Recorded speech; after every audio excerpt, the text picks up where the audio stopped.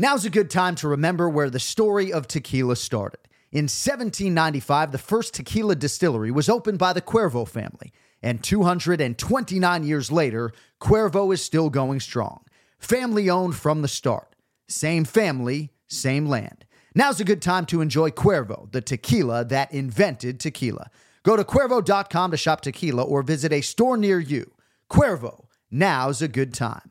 Trademarks owned by Beckley SAB to CV 2024, Proximo, Jersey City, New Jersey. Please drink responsibly. San Antonio district judge resigns after a federal corruption probe. A former San Antonio, Texas judge goes to federal prison after pleading guilty to accepting bribes in exchange for rigging cases in his court. Angus McGinty committed the ultimate judicial sin. Why did you do it? I did it because I was foolish. Listen to How to Bribe a Judge on RevolverPodcast.com, Apple Podcasts, Stitcher, or wherever you get your podcasts. The John Anik and Kenny Florian Podcast. Gangsters, what's up, guys? Kenny Florian. Oh, my God! Here are your hosts, John Anik and Kenny Florian. Great to be back with you. Good morning, good afternoon, good evening. Monday, May 21st, the year is 2018, 5 days away from a big birthday for Ken Flo, by the way. Oh, that's right. Wow. Episode 156 today, Anik and Florian podcast. So most of you ingest this podcast with audio and not video. But if you are watching this on foxsports.com or youtube.com in the United States, I am in my daughter's bedroom today. Last week, I was at my mother's house. Today, in my daughter Riley's bedroom. So the backdrop is what it is. Ken Flo all blacked out in L.A., buddy. That's right, man. Little musical chairs. You got some construction work going on over there at the Anik we're household? doing a bathroom, and my good man Howard, who's a huge UFC fan, I found out, by the way. He just said this would be the quietest room, so I'm rolling the dice, and he turned the reggae off for now, so he's given me about an hour and 15 minutes, music-free. So for you, right off the desk, I mean, do you like when we do a podcast 36 hours after you do the post-fight show? Because in one sense, the prep is done. Right. In another sense, I'm going to ask you, I'm going to try to do it in a creative, maybe different way, but I'm going to ask you a lot of the same questions Karen Bryant was asking you like 30 hours ago. Right. Well, I hate redundancy. I hate repeating myself and repeating myself and repeating myself and repeating. It's hard. Yeah. So the Godfather Ray Longo is going to join us here off the top of the show today. He celebrated a big birthday yesterday, 60. And I don't know if you saw the Instagram video.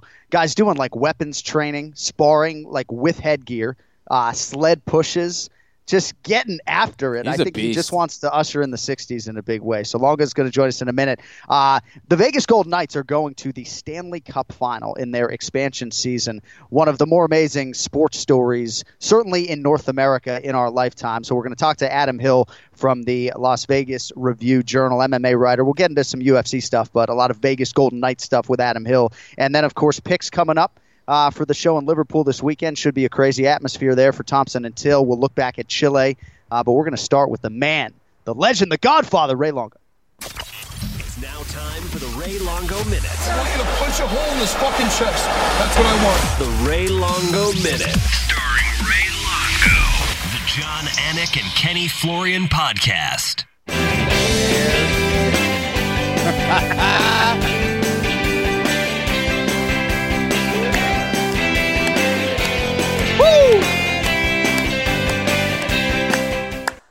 Wow. Doesn't look a day over 60. What is wrong with me? 60 and I'm still acting like an idiot. Congrats. That's the secret. That's the way. That's the way you got to be, Ray. You're inspiring me, buddy. I'm not going to conventional thinking. Never, ever. That's right. This is it. So how does your wife think you look at 60? Because I think you look pretty good. No, my wife is awesome, man. She thinks I look great, and that's all that matters. But yeah, she's a sweetheart. For what I put her through, she should be torturing me. Right? She's a good woman. So I was on your social media this weekend, and as Tim Kennedy likes to say, hello, trouble. And if you encounter trouble, Ray, you look like you're ready. I think I still got a little in me. We'll see what happens. Yeah, you never know until that time comes, but somebody's getting stabbed at this point. You right, Kenny? I don't want to hurt my hands at this point. That's right. Don't I get a pass at 60? I could do something stupid and get away with it. It's better to be a warrior in the garden than a gardener in the war, Ray. Right? Exactly. Yes. I'll take it. So are you taking active shots to the head? I saw the headgear going on there. That's the only you got to be careful. So you got to have the right dance partner. I mean, I probably sparred that guy I was sparring with has been a student for like 15 years, and we kind of even know each other at this point. So it's, when you get, I probably sparred that guy 300-400 rounds in the course of the year. So I mean, I brought him in because he's big and he could take it, in case I get a little sloppy, and he's not gonna. There's no ego invested. So he's a great guy. Shout out to Mikey Ices.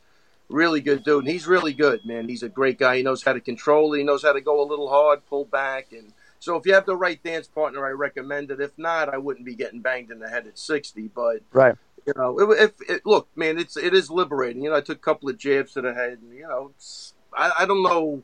That part is a little weird, but, I'm so comfortable to do it. It's not, I am conscious of it, though, for the first time, because I used to, starting at like 40, I would spar, like, whatever my birthday was, I'd do, like, 40 rounds in a week. So, like, I think that stopped, like, when I was 50, and then people would go, like, are you going to do 60 rounds this week? And I was like, no, I did 6. I hope that was good enough. Yeah, that's good. That's good and enough. I actually thought about it, and I'm like, I don't want to be getting punched in the head for, I don't know. I'm getting soft, I think, is what's happening. But maybe a little smart and soft, but, it was tempting, man. I felt like just going the whole week and doing 8-10 rounds a day and getting the right people, little guys, that can't really hurt you, and just it's fun. I know one of those guys. I might be good for that role.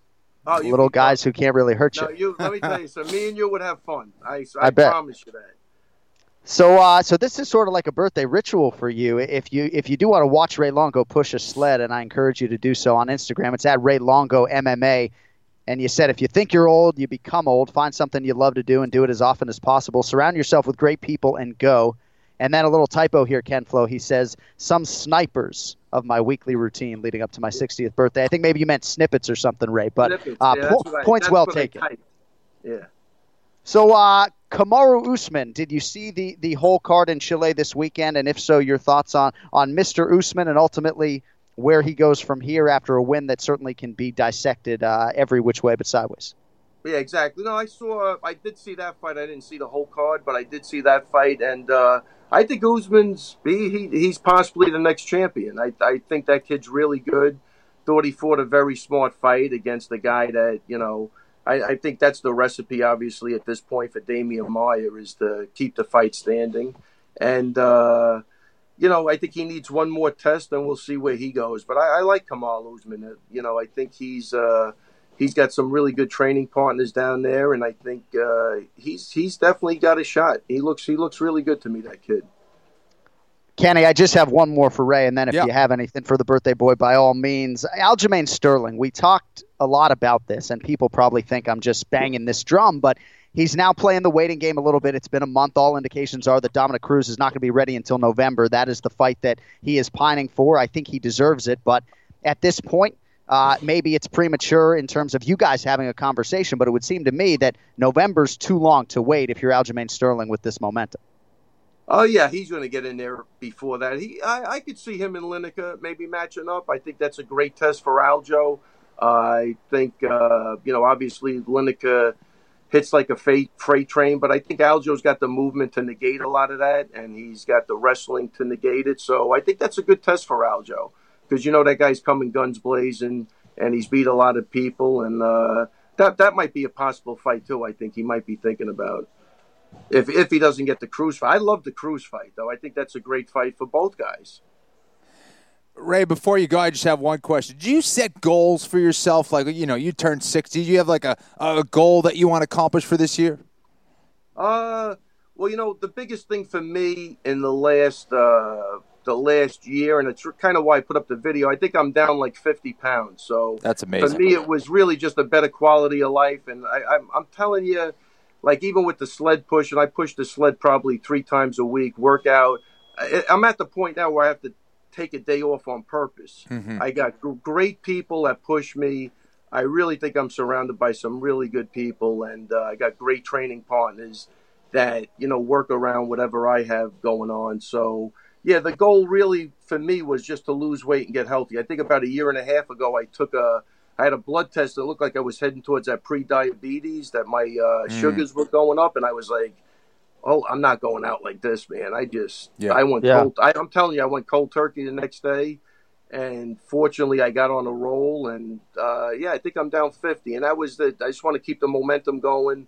So, I mean, like a goal for next year would be to look better than I did this year. You know what I mean? And we'll see. You know what I mean? I'm going to keep the, again, I don't want it. The sparring is the only risky thing in there, obviously, because of with so much publicity with the head trauma. But I do believe if you have the right people, you could still. That's why I love with the drilling, Kenny, is that you get a taste of it without getting banged in the head. Yep. And then if you have the right people, you go in there, you get a couple of rounds in. So you want that edgy. You don't know if you're getting hit. You're stressing out. Sparring, if it's done the right way, I think is really liberating, and it really is a confidence booster, and it could really be a positive thing. But I wouldn't suggest, I'm not suggesting going to war with somebody at 60. But if you have the right people and you trust them, I think it's a great thing. Again, that's awesome, man. Just a couple things. Obviously, these things can be reversed with good diet, with working out. And the other thing, you didn't just choose walking down the street, on the sidewalk for like a mile. You're like pushing sleds, and as a guy who's pushed a lot of sleds, that's not easy, man. You chose a hard way to go about getting in shape, so that you should be applauded, man. You know who has a hard time with that sled? Gian Vellante. He's having a problem. Yeah. No. But you know what it is? I think the biggest thing is I'm really just an average guy. Always struggled with my weight. So if I could do it, anybody could do it. And that was really kind of the message, man. I've always been, I've always had a problem with my weight. But for the last year and a half, I've been so consistent. It's awesome. And not a perfect diet, but for the most part, the diet's pretty point on. And a shout out to Eat Clean, bro. I get my meals delivered to the gym. That takes a lot out of it. It's great, great food. It's healthy cooking.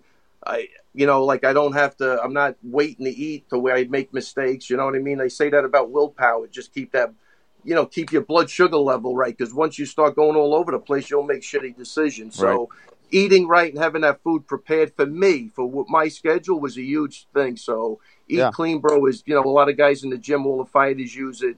And luckily I piggyback off of their backs and I get the food, and it's really phenomenal. That's one adjustment I would make, is just have that food ready to go so that you don't have to think about it, or you don't drift off and grab a cheeseburger or something like that, But I think I'm going to do more on that, you know what I mean? And the only thing missing, Kenny, was a little jiu-jitsu, which that's my next thing. But awesome. Again, for that, Kenny, I want a guy about 140, 150 pounds. So I don't start going to war with anybody. I just rep.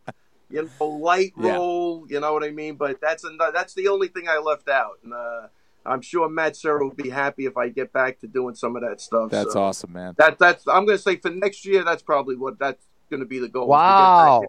Be careful, man. That's like a ripped Achilles waiting to happen, that Brazilian jiu-jitsu stuff. I don't know. Again, and Kenny, I'm telling you this, as an older guy, you really have to be careful. And that's, it's really all about finding the right training partner. Absolutely, man. Like, again, I'm not looking to, bang it. I mean, I would if I had to, but I mean, I'm not looking to do that on a daily basis. And I don't want to be getting into crazy scrambles or anything like that. And again, if you're eating right, you're sleeping right, you're hydrated, the chance of injury is going to go down exponentially. It just is, man. Trust me. I've had pains in my body that just disappeared with the weight loss and eating right. So the diet is critical. It's huge, man. Diet is critical. Get rid of all the processed shit, throw it out the window. It's not good for you. Eat right, do what you want to do, and you'll be happy, man. It really is. That's the thing. I'm really on a good roll, and I just want to stay there forever. I'm not going to throw it out the window, the processed foods, but I'll finish what I have, and then I won't buy any more. No, I'm just kidding. Hey, happy 60th, buddy. I know there's a misconception that this lifestyle change had something to do with the Anik and Florian podcast going to video, folks. He's not about that life, okay? Hey, I just had one thing written down. Dude, WB, your boy Stephen Wonderboy Thompson fighting Darren Till this weekend. That's right. My expectation, this is not going to be a picnic despite the fact that WB is about a 2-1 favorite. Quick thoughts on the way out on Thompson Till this weekend. Hey, obviously, you know what I think of Wonderboy Thompson. I think he's the best striker in there. His movement is phenomenal. I think, again, what he did to Jorge Masvidal, who I really put up on a pedestal as a really, really good fighter, was phenomenal to me. Just the angles he was able to get some of that stuff off. And, like, again, that's why, you know, I like sparring, because some of that stuff he does is really hard to pull off. And, yeah, I think WB's going to have to, you know, hold that range. This kid's aggressive. We know he hits hard, but I think WB's going to offset him with the movement, and, you know, he's going to catch him with stuff that guy's never seen coming before, and that's going to be the difference in the fight. All right, we look forward to it, and we'll talk to you about it next week, my man. Have a good birthday week, and eat clean, bro. We'll talk to you soon. Health is wealth, baby. Let's do it. Yes, sir. Health is wealth, John. Happy birthday, Ray. Thanks, guys. Really appreciate it. Raymond Peter Longo in fine current form. Well, I remember about a year ago, all of a sudden, he looked like he had dropped like half a body, and obviously he looks great, and more importantly, he has stayed with it. So good stuff there from Ray Longo. Good stuff from Kamaru Usman, Ken Flo, over the weekend. All things considered, easy winner over Damian Maia. It was the main event, Santiago, Chile. So 6th unanimous decision win, spanning 8 UFC wins overall for Kamaru Usman. He's 8-0 in the UFC. We'll spin it forward in a second, but anyone who saw the post-fight show certainly knows you had a lot to say about both sides of this equation. Maia's failures, Usman's not perfect performance, but dominant. So the floor is yours, kid. What do you think about Kamaru Usman and what he was able to do against Maia? Well, listen, you know, the blueprint was out there, right, with Tyron Woodley and with Colby Covington. He knew what exactly he needed to do to win that fight, and I thought he was very successful for the most part. And he was able to stop the takedown. He was able to, you know, land some good shots on the feet against Damian Maia. Apparently broke 1 or 2 hands, or at least injured both of his hands.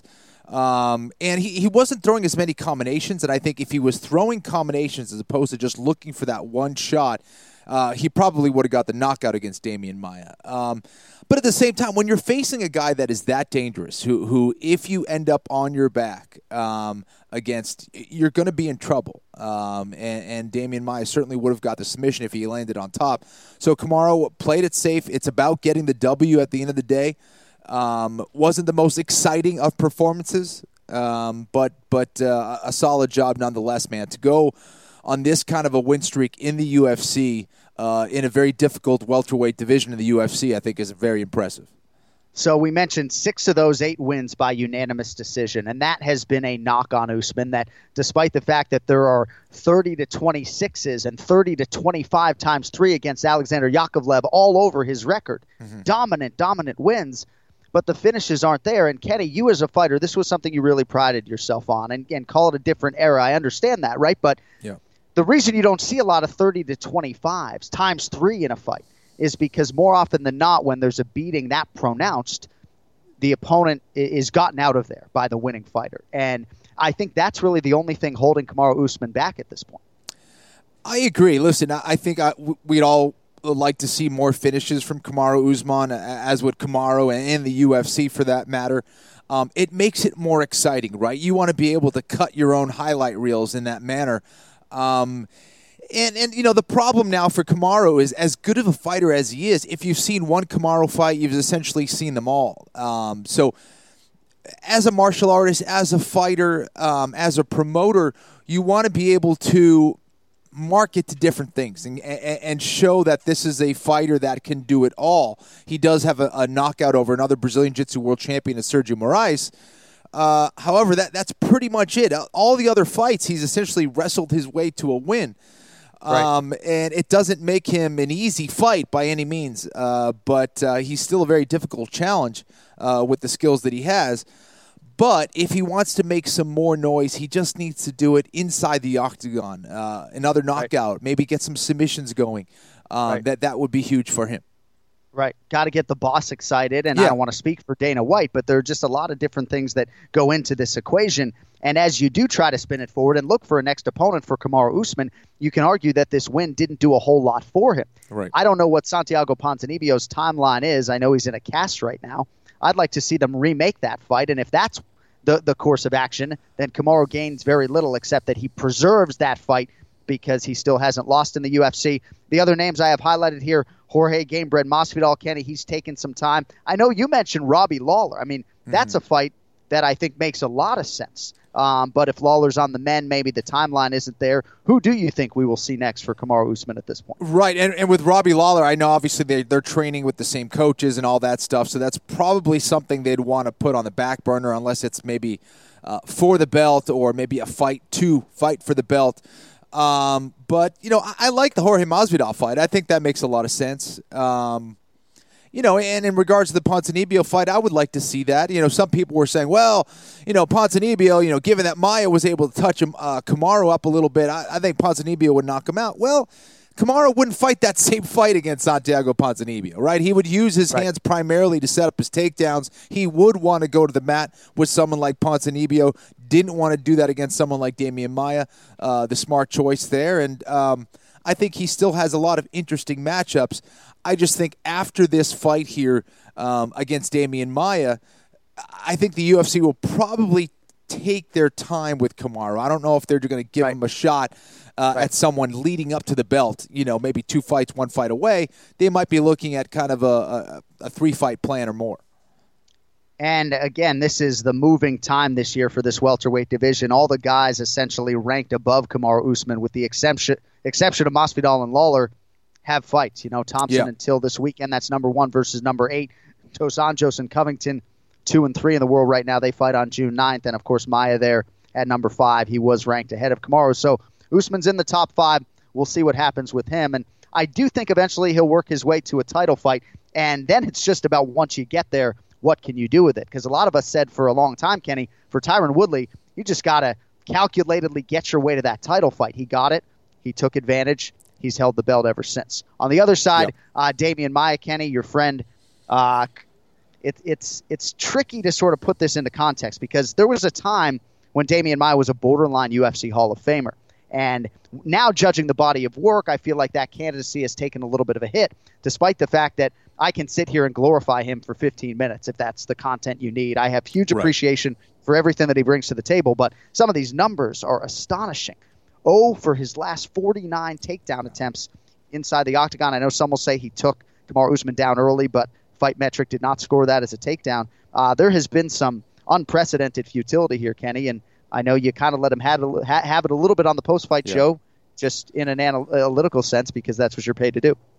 Yeah, and listen, I'm obviously, as you know, I'm a huge fan of Damian Maia. I consider him a buddy, and he's one of those guys I've always looked up to as a martial artist, and I still do. However, when you make a mistake as a fighter or you fight a certain fight against a style of fighter, like a wrestler, for example, and obviously Damian has had the experience of going against Tyron Woodley and Colby Covington back-to-back, and you hope that as a martial artist, he went back and goes, okay, listen, what do I need to do to get better? And oftentimes, the same way that Colby and Tyron and Kamaru will never be as good as him in jiu-jitsu, he will never be as good as those guys in wrestling, realistically, right? You can do certain things and you can adjust certain things to maybe finish a single or a double a little bit sharper, but if it doesn't work, you better have a plan B and a plan C. And I was very surprised that he didn't go to his guard from that position. Here he is with a deep single. And what does he do? He tries to force it until he has bad structure. You see Kamaru push down on his head. His head is lower than his hips. And then he goes to guard, which made no sense to me.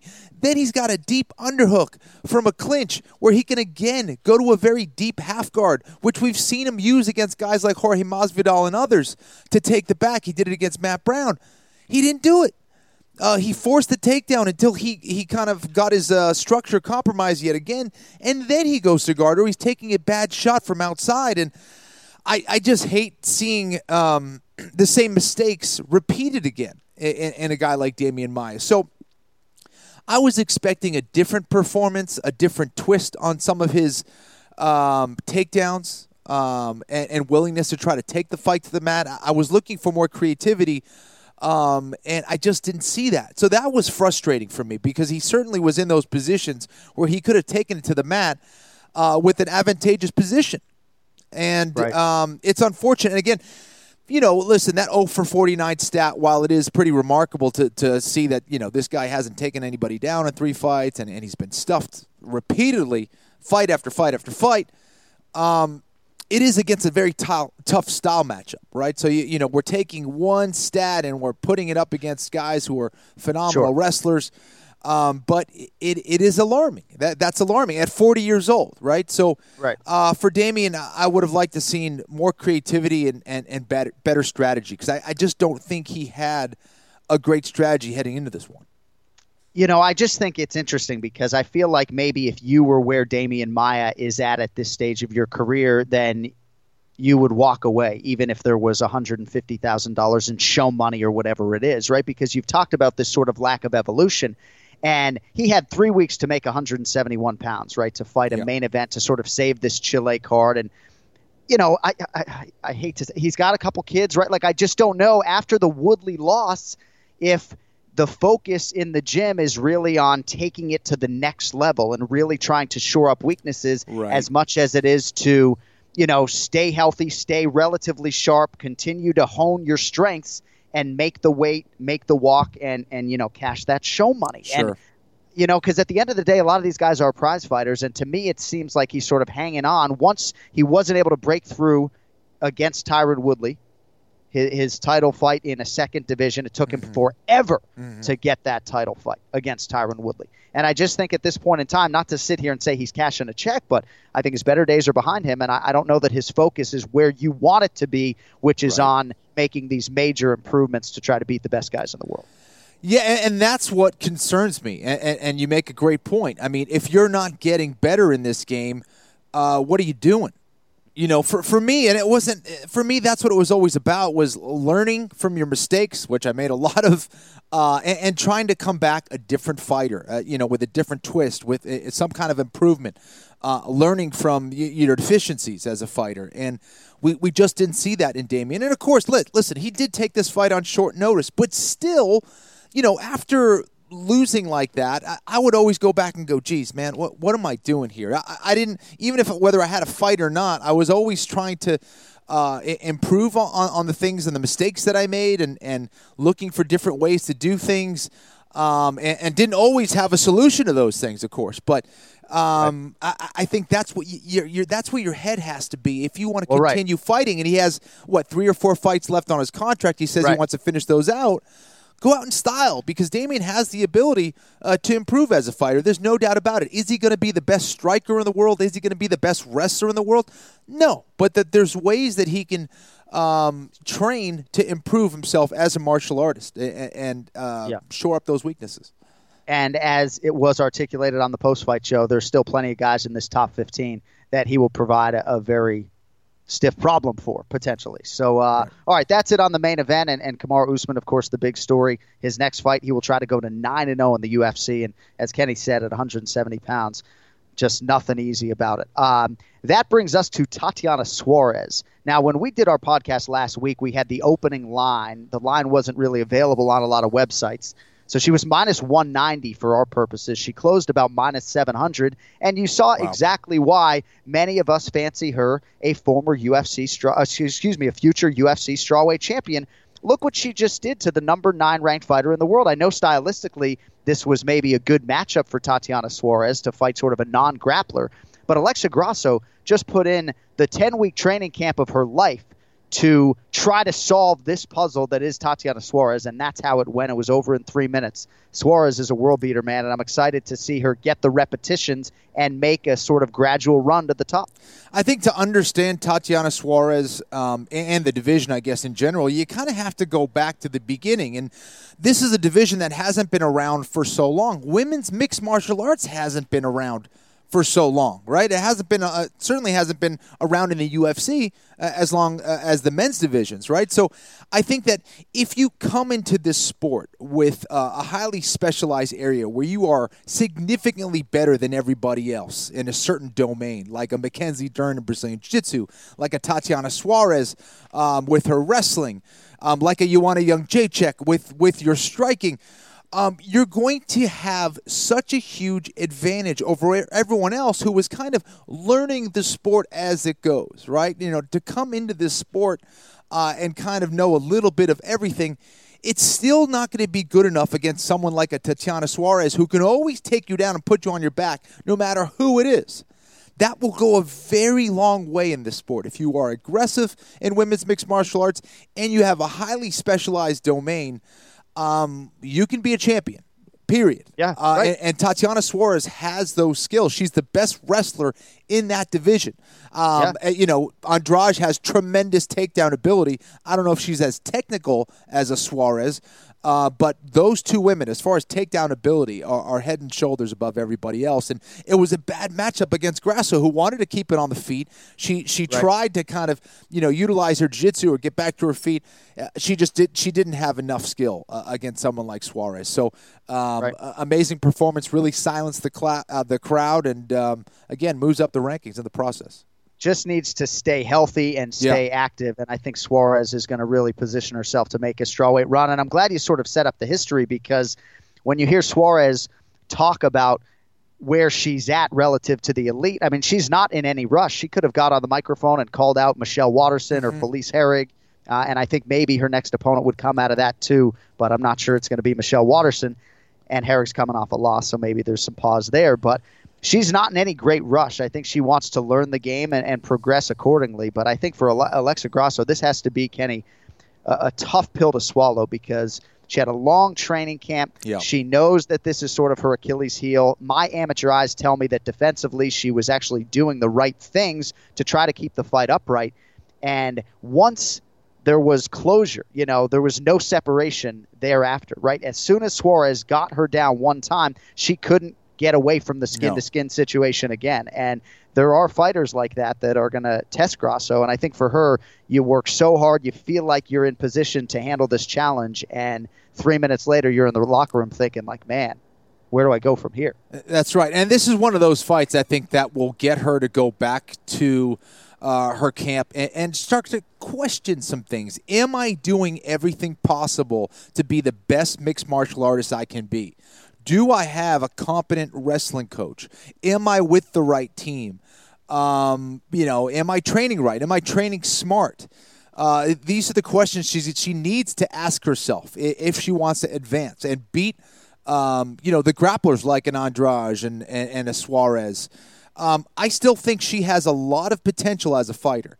But does she have the right training regimen right now and the right coaches around her? I'm not so sure. Yeah. It's interesting because Jessica Andrade, number 2 in the world right now, is chomping at the bit to get back in there. I would be stunned if they gave Jessica Andrade, Tatiana Suarez. I think you keep those two away. Yeah, I think you have so two too. viable contenders there. Maybe you do the Felice Herrig fight, even though they don't like to set up a winner against a loser, because Felice, I think, is a good litmus test, and maybe Michelle Waterson off the win over Courtney Casey, but I'm not sure that that's an appetizing fight for Michelle necessarily. But Tatiana Suarez is in the mix, and I don't know how widely viewed this show was, but a nice co-main event showcase for her nonetheless. And again, I do think that a couple years down the line, we're going to talk about Tatiana Suarez in that championship picture, if not sooner. Dominic Reyes, Kenny, similarly, I think, can make a run here in this light heavyweight division. When you look at the rankings at 205 pounds, a lot of it's the old guard. A lot of it is littered with guys who are coming off a loss. Dominic Reyes has never lost, 3-0 in the UFC, Kenny, all of them first-round finishes. And I think this one, chief among them, the most impressive, what he did to a fairly durable and UFC-tested Jared Cannonier over the weekend. Yeah, and that was the big question for Reyes was, okay, listen, he's beating these guys. He's not getting some early knockouts, but who is he doing it against? Can he do it like against a guy in Cannonier who has faced some very stiff competition in the UFC very early on in his career? Well, we have our answer. We got another early knockout from Reyes, and it was a beautiful shot on the inside, just kind of like a fadeaway uppercut right in the pocket that caught Cannonier. Cannonier never saw it coming. Cannonier was ducking down. Reyes recognized that, so he's showing a good intelligence inside the mixed martial arts octagon, and I thought he moved very well. 6'4". I mean, he made Cannonier look tiny.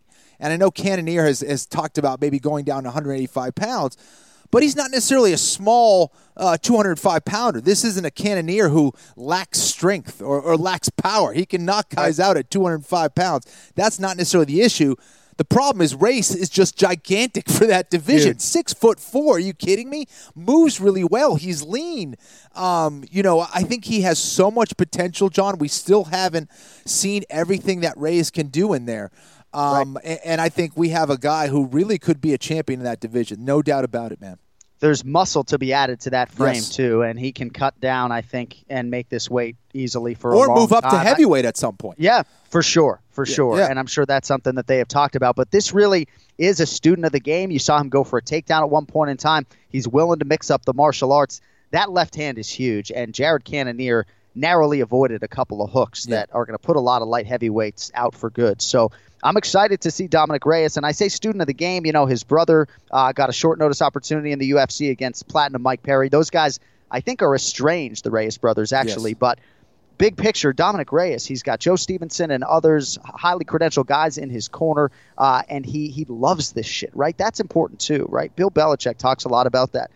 Loving football, drafting players who love football as sort of number one prerequisite. And I do think with Dominic Reyes, more than a lot of young fighters, I shouldn't say that, but generally speaking, of all the young fighters that I have come across, this guy is one of those with this appetitive nature, hunger to learn more about mixed martial arts, humble in terms of where he's at right now. And I think Kenny certainly shares my excitement on Dominic Reyes. How about Vicente Luque?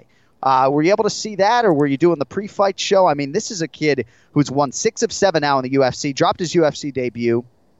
He's finished all 6 of his UFC wins, and for my money, Kenny, some pretty big names I shouldn't say big names, but I should say guys that I respect a lot. Bilal Muhammad, Nico Price, Chad Laprise, all knockouts, none of them TKOs. This guy's got a very good chin, a lot of different skills, mental, physical package. Vicente Luque with a huge win and something that caused me to sit up and sort of take notice when I was watching. Without a doubt, and I got to say, this is the way I saw this fight going. It was Laprise, who I thought was the more technical striker. I thought he was going to be landing more combinations, more strikes. He was moving very well. But he's undersized for that division, and he was going against a guy in Vicente Luque who hits very, very hard. And Laprise, he's doing well until he isn't. He has a tendency of getting opened up, and he exposed his center line at the very wrong time. I thought he opened up a little bit too early against someone like Luque, and Luque did a great job of just being the predator. He was just out of range. He kept putting the pressure on Laprise.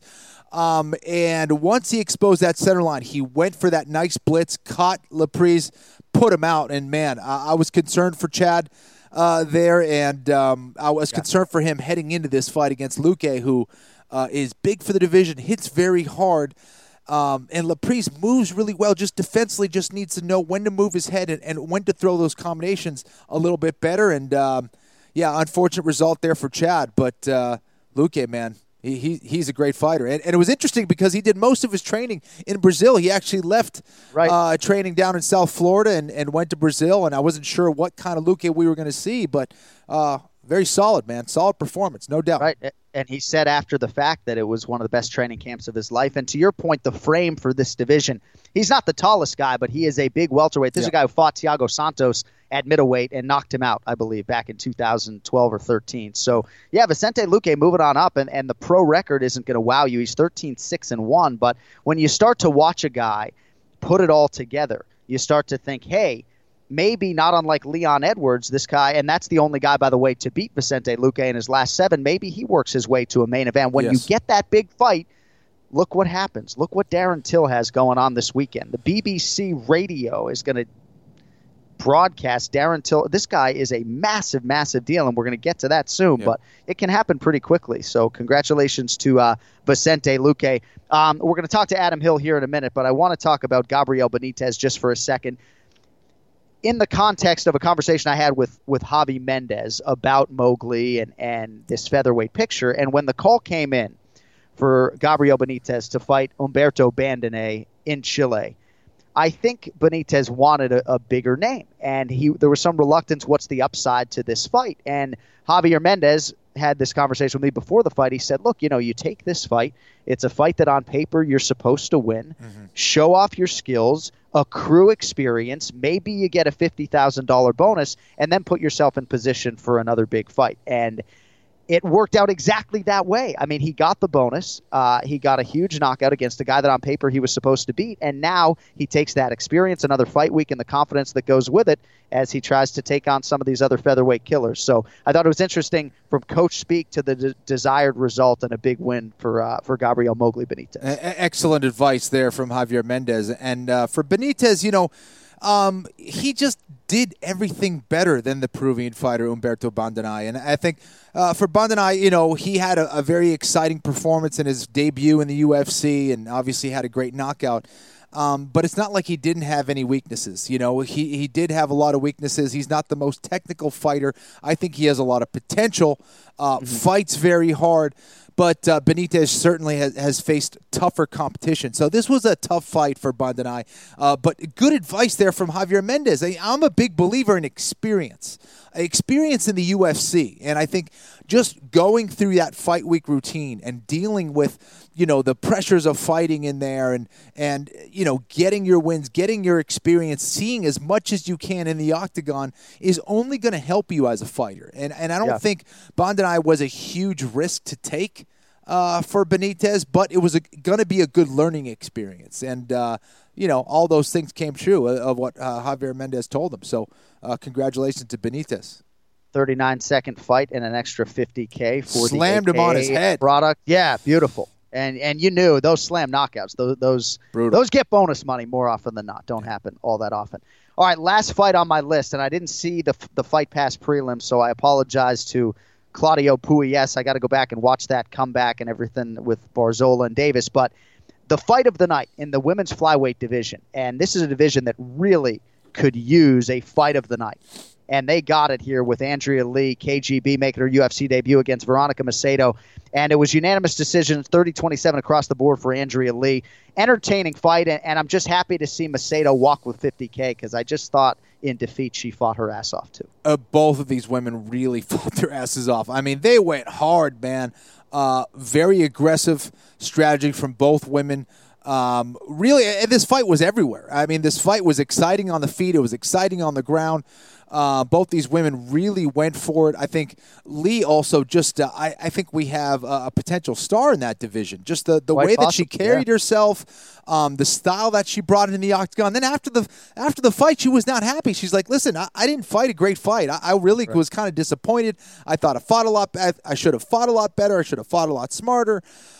So I think, we have a real martial artist here, former Muay Thai champion, who showed some ground skills. Big for the division, strong. Yeah. And Macedo was game, man. We had a great fight because both those women really brought it, were aggressive, and they definitely entertained. And you talk about things happening quickly. I mean, that's really a division where it can happen within, 12 to 18 months. You could find yourself in a title eliminator. Absolutely. All right, Adam Hill in a minute, but first this from Quicken Loans. Support for the Anik and Florian podcast comes from our friends at Rocket Mortgage by Quicken Loans. They understand that home plays a big role in your life and family. That's why they created Rocket Mortgage. Rocket Mortgage gives you the confidence you need when it comes to buying a home or refinancing your existing home loan. It's simple, allowing you to fully understand all the details and be confident you're getting the right mortgage for you. Whether you're looking to buy your first home or your 10th, with Rocket Mortgage, you get a transparent online process that gives you the confidence to make an informed decision. It's convenient. Our trusted partners allow you to share your financial information with Rocket Mortgage at the touch of a button. And in addition to getting a real mortgage approval in minutes, you can even adjust the rate and length of your loan in real time to make sure you're getting the right solution for you. Rocket Mortgage by Quicken Loans. Apply simply, understand fully, mortgage confidently. To get started, go to rocketmortgage.com/Anik, rocketmortgage.com/ANIK, equal housing lender, licensed in all 50 states, and MLSconsumeraccess.org, number 3030. Oh, well, now with us on the guest line, Kenny, if this guy was a big drinker, I might not have even have called him this early because the celebration continues in Las Vegas, folks. The Golden Knights are headed to the Stanley Cup Final in their first year of existence. And joining us live from the 702, MMA writer for the Las Vegas Review-Journal, our good friend Adam Hill is with us. pandemonium in Vegas. The Golden Knights have done it. I know they haven't won a championship, but it sure feels like it here Monday morning, man. How are you? I'm good. Four wins away, though, man. 4 wins away. So we had you on last year at the start of the NHL season. We asked you over under 65.5 points for the Golden Knights in their expansion season. That was the total as set by Vegas. You said, under. Didn't even dignify the question. Shattered that total, finished the regular season with 109 points. They've won 12 playoff games.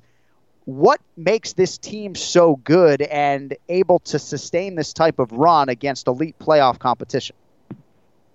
I have no idea. I've been to every playoff game, home and road. I still can't figure it out. I mean, listen, the team is insanely better than we all thought. There's no question about that. This is just a good team that came together very quickly. There's a lot of guys who you look at them and you're like, where did this come from? William Karlsson was never a big goal scorer. Now all of a sudden he's one of the top scorers in the league. And you're like, he's had opportunity before. Where was this? But then you've got guys like Jonathan Marchessault, who's bounced around to a couple teams. He never really fit in for whatever reason, even though he's been a pretty big production guy. And now, he's a star player in the leading a team to the Stanley Cup Finals. It's just a collection of guys who are playing better than they ever have before. Nate Schmidt is a top defender in this league. He's one of the best defenders around. He was a healthy scratch last year for Washington. He's a guy who couldn't even get on the ice in the playoffs. So I don't know where this came from. It's a combination of, everyone fitting together well. The coaching staff has been incredible. Every move that they've made from, hey, we're going to bench this guy for 5 straight games and then bring him back and he's going to score a goal. Okay. It's amazing how things are coming together, but I still can't figure it out.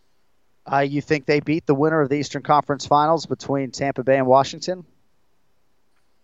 I think they beat Washington because they'd have home ice, and we haven't seen anything from Washington that would tell us that this is the time that they're actually going to come through. Like every year they falter at some point, and you figure it would be maybe in the finals. But I think Tampa Bay wins that series, and I think Tampa Bay would beat Vegas in the finals.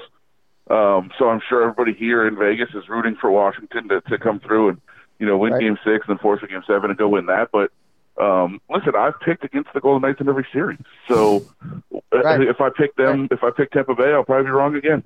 Yeah. Well, and we are going to get to some MMA stuff, of course, with Adam Hill in a minute. But putting a bow on this Golden Knights situation, I mean, a lot of us have tried to sort of put this into context as to historically how big this is in North American sports. I know globally there have been some crazy things. Leicester City, I hope I'm pronouncing that right, Kenny, in the EPL. But that's correct. I mean, Adam, where do you stand as to how big what we're seeing right now is historically, at least in North America?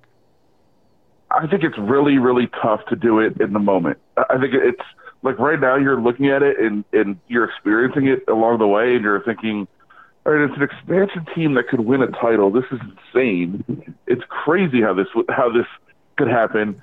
But I think there's so many different ways to look at it. Like, nobody thought this was possible. In the grand scheme of things, an expansion team coming in and winning a championship would be one of the most amazing things I've ever seen, no question about it.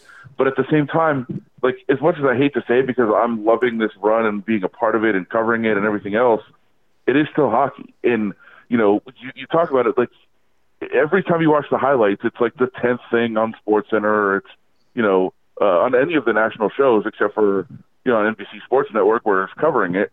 You still see it buried, and it's amazing. I was having this argument last week: is it one of the biggest sports stories of all time? And I was debating, and I said, well, it's just not getting that kind of play. And somebody was saying, well, it is. It's the biggest story ever, and I can't believe how big this is. And I said, okay, well, let's go look at some of my favorite sports blogs. And one of them, it was the 27th story listed. I was like, see, it's still hockey. As sad as it is to say that, I just. It's tough for a hockey story to be that massive. Gotcha. All right. Well, we're going to move away from hockey then. How about that? Let's talk UFC. Darren Till taking on Stephen Wonderboy Thompson. How do you see this fight playing out, man? What's at stake here? It's amazing, this fight that's going on. It's such a good fight, and I think there's such a difference of opinion on it because we've seen Stephen Thompson just so good at his best, and when he's able to established what he wants to do. He's so good. Darren Till is that, the guy that's coming up that everybody wants to see just how good he can be.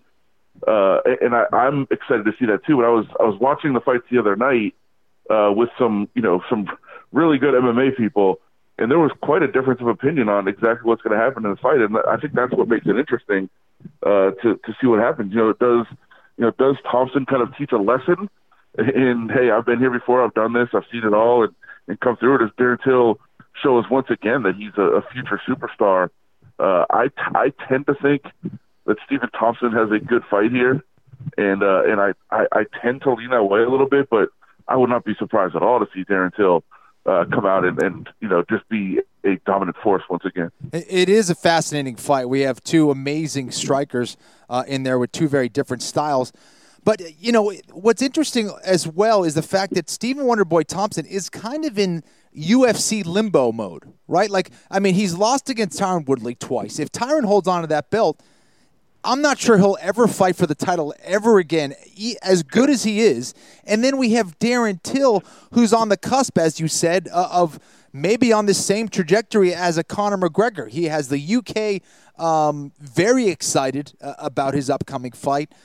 He's looked phenomenal. He's coming off, some huge performances in the UFC. Where do you see these guys going from here with a win or a loss? Yeah, Darren Till just takes off exponentially with the win.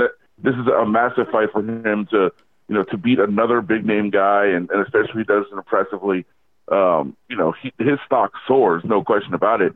But I think you're right about Stephen Thompson is in a case where he's just going to have to keep winning. Yeah.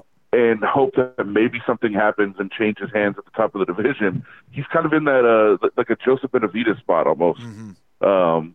Of just being, just a really impressive fighter, a really good fighter who might have his ceiling at some point because you can't seem to get over the top in the division against that guy. It's a tough spot for him to be in, but I think he knows that it's a matter of just keep winning and hoping something changes at the top, because those fights, as much as I thought they were fascinating to watch and to see what the mental game between those guys was, it's a tough sell to get that fight again, as you mentioned, to do Woodley Thompson once again, unless they just destroy all other comers in the division, and there's a lot of them right now. So there's a lot of new talent, a lot of guys that are contenders, a lot of guys that keep winning. So that is a tough sell again. So Thompson is in that spot of, hey, just keep winning, hope something changes at the top, and get a couple victories and make your case. But yeah, it would be a tough sell to get another title shot. All right, last MMA thing from me then. In terms of this welterweight division, the interim title is going to be on the line June 9th. No betting odd that I saw this morning. I expect Rafael Dos Anjos to open as the betting favorite against Colby Covington. But how do you handicap Colby Covington's chances? Because I have yet to find an expert who is picking him in the fight, despite the fact that more often than not in the UFC, he has dominated every challenge. And I guess I'm just surprised that there isn't more momentum, at least in terms of people backing Covington to actually win this fight and sort of, back up all the trash talk and everything else. Well, I think that's what takes away from maybe what he's done is people look at him, I think, and, this is just my read on how other people are seeing things. I'm just kind of trying to read people's minds. I think a lot of people look at him as he's just the guy that talks, and he's just the guy that does the weird things. And then, yeah, he's won some fights, but it's really that, he's talked his way into this and, maybe he doesn't deserve it. And I think that's where a lot of people are coming from. I think when you look at it, his performances have been impressive. He might not have got all this attention, and he might not have, risen as fast in the division if it wasn't for the talking. But he has been winning fights, and he has been doing it impressively. So I think that gets lost a little bit in the shuffle when you talk about Colby Covington. Now, I'm not going to pick him to win this fight. I think Dos Anjos wins, but I think that's where you get the, so a lot of people just picking against him and saying, well, he's not going to win. He's not, he's not deserving of this, or he's not warranted to be in this position because he's talked his way into it. I don't know if that's the case. I mean, it helps, and it helps you get attention, and it helps drive you up the ratings a little bit and get you better shots. But you also have to do it in the cage, and I think he's been doing that. I just think he's really taken away from what he's done by some of the stuff that he said, and I think people are just picking against him for that reason. Yeah. No, I think that's fair, and RDA's current form certainly isn't helping him, but I would be surprised to see Covington much sweeter than plus 150, plus 155, but I could be wrong. All right, final thing. So we hung out a little bit when I lived in Las Vegas, right? I lived there for 4 years. I'm wearing a Vegas Golden Knights hat that I bought in October, okay? Obviously, if the Boston Bruins were still playing, they have my heart, and I could never compare anything to that, but I have supported this team from afar.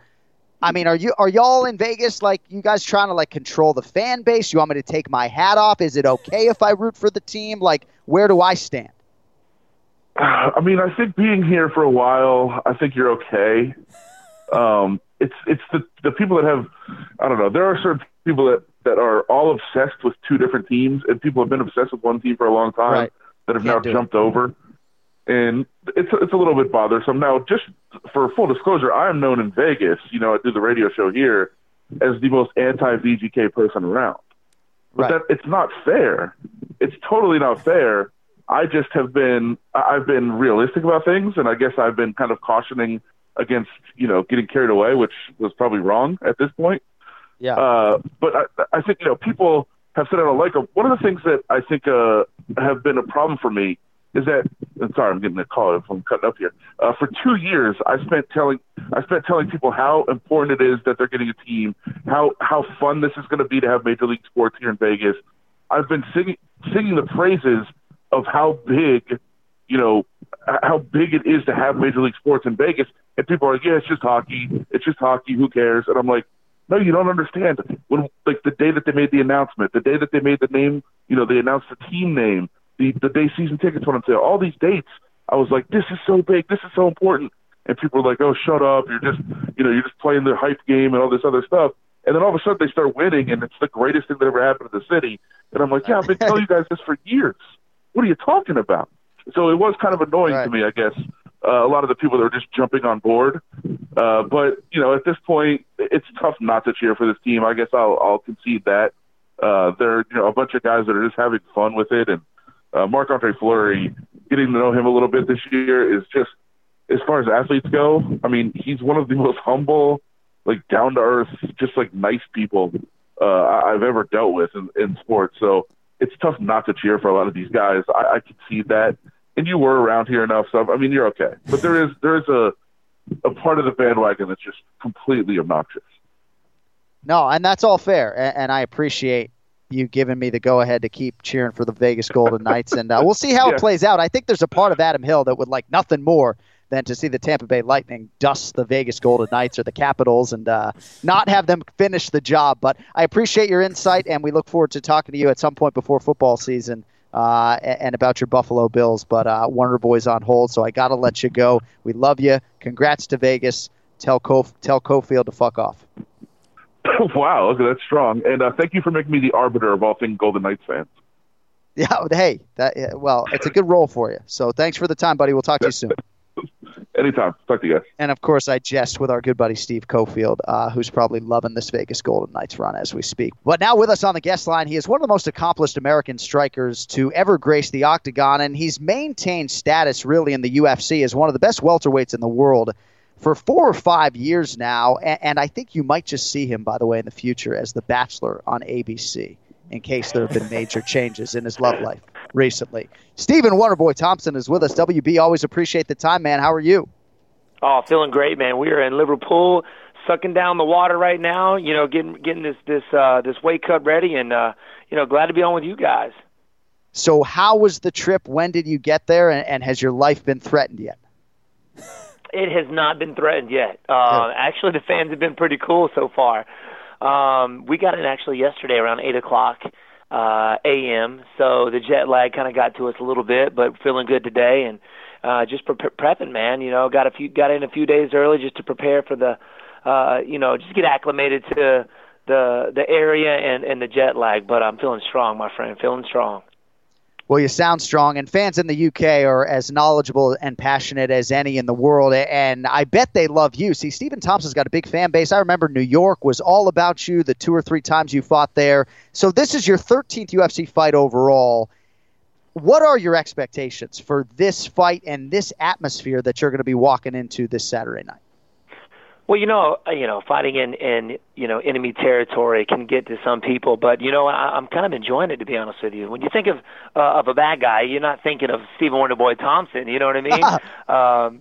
So I don't know if I guess I'm considered the bad guy in this situation. Till being, from Liverpool, but yeah, man, the fans are very passionate here, and I understand that. I'm not going to be cheered on. Like I am, like Darren Till is. I'll probably end up getting booed, but it's kind of making it a fun thing, to be honest with you. I'm kind of excited to kind of go out there and, be that bad guy with a smile on my face. You're fighting Darren Till in Liverpool. In fucking Liverpool, man. Liverpool. That's exactly perfect accent. How the fuck are you going to be? Listen, what do you think about Darren? Do you think he's going to come out and really try to pressure you and look for that knockout right from the beginning? What are you expecting from Till in this fight? I think so. I think he's going to come out aggressive, which is, I don't mind. Most of the guys that I face in the UFC are really aggressive fighters, except for Tyron. It's something that I'm used to. He says he's going to knock me out in the second round, so that kind of tells me that he's going to come out pretty aggressive trying to get it done. He's a good striker, keeps his right side forward, throws his left hand, left leg kick. He likes to throw elbows. And not your traditional Muay Thai stylist, to be honest with you. He's a little bit different. But there's a lot of course, there's holes in everybody's game. But I think there is, especially if he's going to come out aggressive, there's going to be plenty of opportunity for me to put this guy away. Of course, I don't like going out and predicting a knockout. I'm ready for 5-minute rounds, but hey, man, you never know. For me, looking from the outside in, it seems that an aggressive fighter tends to bring out the best in Stephen Wonderboy Thompson. Do you agree with that? I do. I love it, man. I guess with my karate style, I mean, there's a lot. The aggressive fighters tend to run into a lot of things. If it's a foot, if it's a hand, which makes those knockouts a little bit easier. Of course, I don't think Darren Till is going to be an easy win whatsoever. I think he's going to be the best Darren Till. He's fighting in his hometown in front of his family and friends, so I know he's going to be prepared. So I don't expect it to be easy at all. But do I visualize my hand being raised at the end of this fight? Of course, man. Of course. He's ranked number 7 right now, and, I'm still ranked number 1. And to be honest with you, I wasn't at first, when I was approached for this fight, I wasn't going to take it. I had 2 broken thumbs and was kind of wanted to see where the welterweight division was going. But, that said, here I am, man, getting ready to fight this coming Sunday and ready to rock and roll. Stephen, what do you think you need to do? Assuming Tyron holds on to that belt, what do you think you need to do to get that third fight against Tyron? If I go out there and really put on a show, and it kind of really depends on who fights Tyron next. The interim title, I think match should be coming up here pretty soon, pretty quickly, I think. Depending on who wins that will determine whether I get that immediate next shot, or I may have to fight a few times. I think if RDA or Colby Covington beats Tyron, I'll get that next shot. If Tyron wins, I'll probably have to fight one more time in order to get that shot. So it's kind of up in the air right now. Gotcha. Simpsonville, South Carolina. Stephen Wonderboy Thompson with us on the Anik and Florian podcast. Fights Darren Till in the main event. You can see it Saturday afternoon on FS1 here in the States, or I think it's Sunday. So can you recall the most hostile environment that you've competed in as an athlete? Because I think if anybody else was walking in there against Darren Till, they might really be in for it. But I think your nature and your appeal is such that maybe they'll be kind of easy on you. I don't know, man. I don't know. They are very passionate about their fighters, and Darren being from Liverpool, it might get a little crazy, but hopefully, there's a huge soccer game going on. Football game going on Saturday. So hopefully they'll get a lot of those frustrations and energy out then. But I'm expecting boos, man. I'm expecting everybody's going to be all for Till, and I'm expecting that. But I'm going to go out with a smile on my face and be respectful to everybody, and go out there and leave with the W, and hopefully leave Liverpool with a few extra fans. So that's the plan, man. That's the plan. So far, since I've been here the past 2 days, everybody's been great, to be honest with you. Yeah. How do you gauge fan interest for a given fight of yours? I don't know if it's through social media or otherwise, because I would think this one is off the charts. Like, I can't wait, dude, to sit down and watch this fight on FS1. I mean, do you sense that from the fans that like people are all sorts of jacked up for this fight in particular? Oh, definitely, especially through social media, what everybody's been talking about, being one of the best stand-up fights in 2018. So, and, I've prepared really hard for this fight. I look at it as if Darren Till has the title, and that's what I'm winning that title is against him. So even though even though he's ranked number 7, everybody thinks I'm just going to mow through this guy, but everybody in this division, everybody in the UFC has the potential to put you away. I remember watching Khabib's last fight. The guy he fought was way down in the rankings, but gave him one of his hardest fights, I think, especially in recent times. I mean, he definitely made him work a lot harder than what Barbosa did, and he was lower in the rankings. So I'm preparing for a war. That's what I'm preparing for, and I think the fans kind of sense that, and that's what I'm going to give. I'm going to go out there and put on a show for them and for everybody who helped get me here. So I'm prepared for that. Couple more minutes here with Stephen Wonderboy Thompson joining us live from Liverpool. Now, if you told us you were 25 years old without checking IDs, no one would bat an eye, but you are 35 years old. Till 10 years your junior. He's 25. But on paper, you have a huge edge in terms of level of competition, championship experience. I mean, maybe not the edge in MMA experience, similar amount of fights, but do you see that as a big advantage, or is that overrated when you're looking at a singular fight? You know what? It really depends on the fighter. Sometimes you can tell if it makes a difference. Listening to the guys' interviews and things like that. But to be honest with you, I don't think Darren really cares. I do think it is a little bit more pressure on him because he is fighting in his hometown in front of everybody. And this is one of the biggest fights of his career so far. I mean, he's fought main events before against Donald Cerrone, but he's never been five in a rounds. And, we'll see how he does. I've had many fights going to the distance in some of the hardest fights in my career, I know. And I've been through, situations where most people would give up, being in those 5-minute round fights and having that experience with those high-level MMA fighters. But to be honest with you, I think Darren, he's a smart guy, man, and I don't think that kind of stuff bothers him. So, that's the kind of Darren I'm prepared for anyway. Between June of 2016 and March of 2017, a span of 9 months, you fought 3 25-minute fights in the UFC. The title fights with Woodley, that headliner against Rory McDonald. A lot of championship experience. I wonder if those fights hadn't all happened in 9 months. I mean, was that calendar for you for that Woodley rematch a little much, or did you feel like maybe the activity and being in training camp after training camp actually was a benefit on fight night?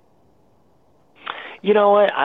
I'm very positive, guys, and I look at as a positive thing. Going out there and going 10 rounds with the champion, man, with the champion. Yeah. So, he's just not somebody, and everybody expected. And some of those fights were kind of controversial. Some people said I won it, and some people said he won it, and. So I look at it as that. So that is huge experience for me, and I think it's a bonus for me as well. So I did take a little time off because I had a knee injury, or after the first Tyron fight, had a little bit of time off, from my last fight with Masvidal where I broke both my thumbs. So my body's actually doing very well. Training smart, and I am 35. I'm not getting any younger, but I like to consider myself a young 35-year-old. I don't take a whole lot of damage. I try not to anyway, and I think that plays a huge part in the longevity of my career. So, I mean, he may be 10 years.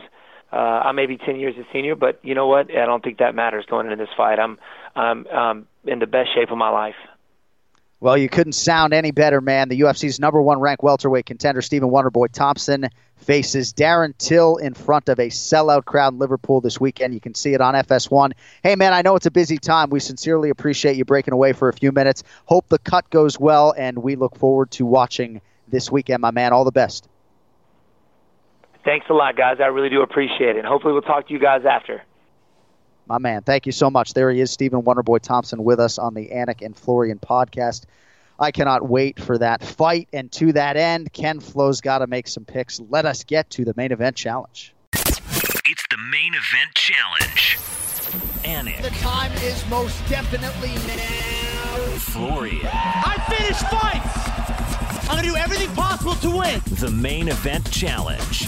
The John Anik and Kenny Florian Podcast. Well, today's guest picker grew up in Buffalo, New York, but he's a Celtics and Red Sox fan. I don't even know how that happens. Proud today to be repping the United States Navy. Jonathan M. Salgado is with us. Jonathan, appreciate your time today, sir. How are you? I'm great. How are you guys? We're doing well, and collectively, we all thank you for your service. So you're a self-described ravenous watcher of the UFC. You have been for more than a decade. It says here Kenny Florian is your all-time favorite fighter. I know that can't be right. Is that true, Jonathan? Ken Flo, number one for you all time? Unfortunately, it is actually. You gotta watch more UFC, man. Certainly, there's a better fight out there. I've been watching since Tough One, and he was just such a nice guy. You're the man, This is my guy. Thank you very much. I appreciate that. Very kind. So, how do you grow up in Buffalo and root for the Celtics? How does that happen? Painfully. Yeah, that's how. Yeah, I bet. Everybody's a Bills and Sabres and Yankees fan, and I just decided to be difficult and go the opposite way on everything. Yes. We like that. We're happy to have you, and happy to have you making picks today. I know you know your stuff. UFC Liverpool this weekend. Thompson Till in the main event.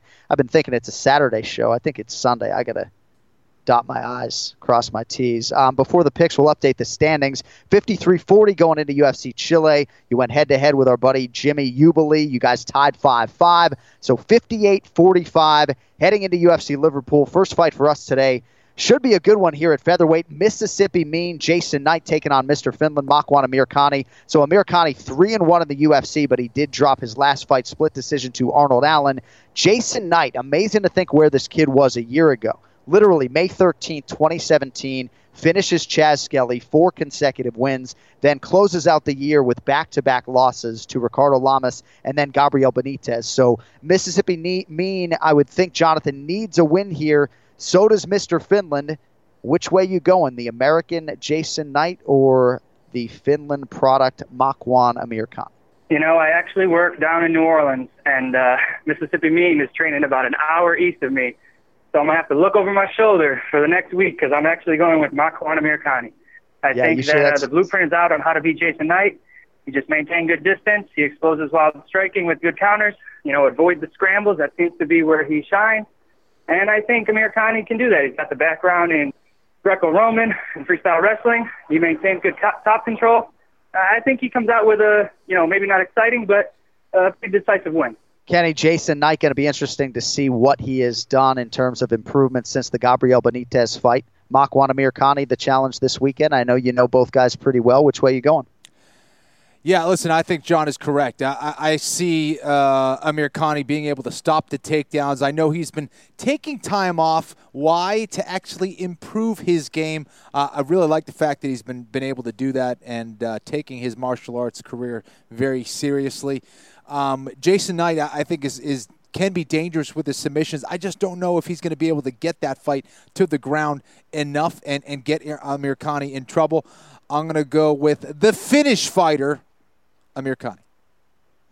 All right, co-main event, boys. England's Craig the Thundercat White making his UFC debut on 12 days' notice. Steps in for Gunnar Nelson against Neil Magny.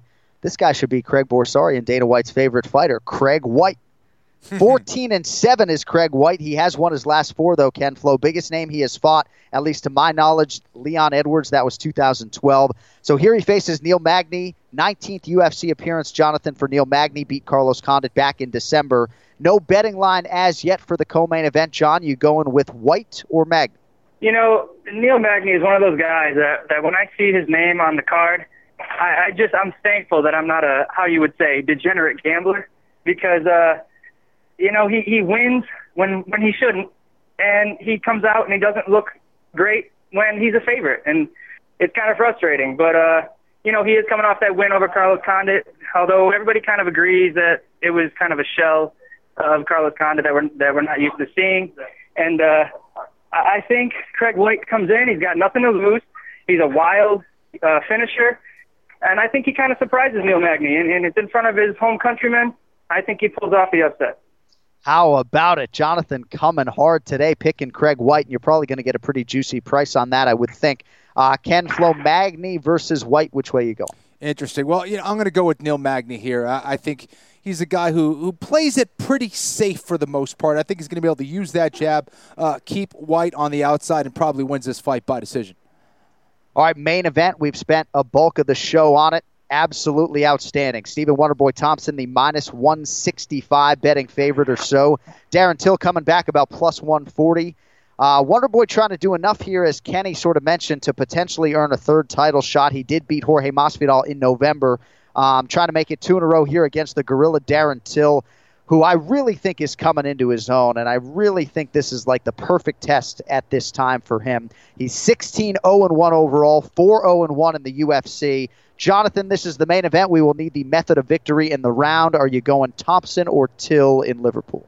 You know, I was going back and forth with my wife in the kitchen, just talking her ear off about this fight, and I'm still pretty torn. But you know, Wonderboy looks pretty untouchable. Besides, you know, the few moments that he got rocked against Woodley, but you got to go all the way back to the Matt Brown fight to find something where kind of a flaw. And I look at Matt Brown, I go, what did he have?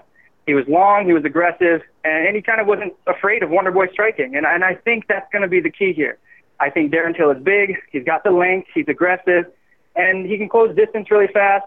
And I just think it's his time. We've seen a change in the guard in almost every division, and I think it continues in Liverpool. I think he gets the hometown win. I think it's close, but I think maybe a little home court advantage plays in there, and he gets a split decision win.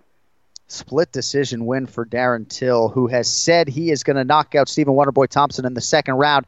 There has been some respect mixed in there, Kenny. I mean, I think Darren Till understands what type of challenge is in front of him. I just think he is pouring with confidence and can't bottle that. Your thoughts on this fascinating Strikers Delight this weekend, and ultimately which way you go? Listen, I think Darren Till is a fantastic fighter. I think he has every right to be confident heading into this fight. I just don't think he truly realizes what kind of a special fighter he's going to be in there with in Stephen Wonderboy Thompson. I also think his aggressive style, if he comes in with that style, will be a poor choice. I think that brings out the best in Stephen Wonderboy Thompson. I think Wonderboy will find a way to counter Darren Till and catch him and eventually get the knockout win in and around the second and third. Let's go with third round. For Stephen Wonderboy Thompson. I think if Darren Till goes and looks for a takedown, I think that will serve him well, but I just don't see him doing it. I think Wonderboy is going to have a fantastic performance here. All right, Stephen Wonderboy Thompson by third round knockout, the official pick for Kenneth Allen Florian. Jonathan Salgado, great job, man. I appreciate the insight, and you repping the team hard, repping the U.S. Navy. Go Celtics tonight in Game 4, and hopefully you beat Ken Flo head-to-head, and we have you back later this year, bud. Hey, that'd be awesome. You know, just shout out to everybody in the Ultimate Pick'em Championship, and I'd like to wish a safe and wonderful Memorial Day to all my brothers and sisters who have served and are currently serving the United States military. Thank you, Jonathan. I know you got your own Pick'em contest. How about that? Thanks, bud. Yes, have sir. a good week. Thanks to you guys. Thanks for everything you do, John. Thank you, man. Hey, thank you, man. Hey, you guys are great. All right, we got to get out of here. A little crazy today. Fire alarms and stuff. Hopefully we clean some of that stuff up. Thank you to our guests, Stephen Wonderboy Thompson, Ray Longo, Adam Hill, Jonathan Salgado, as you just heard there. Also remember, this coming Saturday, May 26th, Ken Flo's birthday. So be sure to wish the Flo a happy birthday.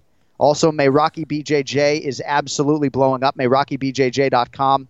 Not a lot of room on that gray mat. I mean, I'm telling you, we're people are starting to pack up. that place. We are filling up. If you mention the Anik and Florian podcast when you sign up at May Rocky BJJ, I'm going to make a contribution towards your first payment. Okay? Wow, see that? Go in there, tell them you listen to the show, and if you send me whatever proof that you are a member of May Rocky BJJ, I'm going to send you something in the mail. And if this ends up being, if I end up spending hundreds of dollars, we'll have to shut it down. But at least right now, I'm going to see how many memberships I can actually push. Next Monday, Memorial Day. So we're not going to be live on Monday. Good news, fresh episode coming your way Tuesday night. So we'll have a recap on Thompson Till. Also, Ken Flo's picks for FS1 UFC Fight Night, Rivera versus Moraes, because that is coming up 3 days thereafter on Friday, June 1st from Utica, New York. All right, with that, for Ben Wasorick and the entire crew, Janko, everybody at Fox Sports, for Ken Flo, I'm John Anik. Thank you all for listening, for watching. Don't forget, video on YouTube now if you're in the United States, also on foxsports.com. Until next Tuesday night, have a great week. Go Celtics. Yo later. The John Anik and Kenny Florian Podcast. Sports betting is sweeping across the country faster than the coronavirus, and Wagering Week is your antidote. I'm Tom Barton, and I'm a veteran sports analyst and respected sports handicapper who helped build ESPN's brand. I've been recognized and awarded by Pro Football Weekly and Gaming Today magazine as the honest handicapper. Let the other guys give you the same old boring sports talk with the same tired storylines. We'll give it to you straight here every Friday on Wagering Week. Don't gamble with other podcasts. Let Sports Garden Network's Wagering Week help your bottom line. I'm Royal Oakes. Next time on Too Many Lawyers, we take on a couple of villains to sort out whether bad stuff is also illegal stuff. George Santos won a seat in Congress by lying to voters, but is that a crime? And Kanye West made it clear he hates Jews. In England, he'd go to jail for that. Here in America, did he commit a hate crime? Listen to Too Many Lawyers on the iHeartRadio app, Apple Podcasts, or wherever you get your podcasts. Now's a good time to remember where the story of tequila started. In 1795, the first tequila distillery was opened by the Cuervo family, and 229 years later, Cuervo is still going strong. Family-owned from the start. Same family, same land. Now's a good time to enjoy Cuervo, the tequila that invented tequila. Go to Cuervo.com to shop tequila or visit a store near you. Cuervo, now's a good time. Trademarks owned by Beckless AB to CV 2024, Proximo, Jersey City, New Jersey. Please drink responsibly.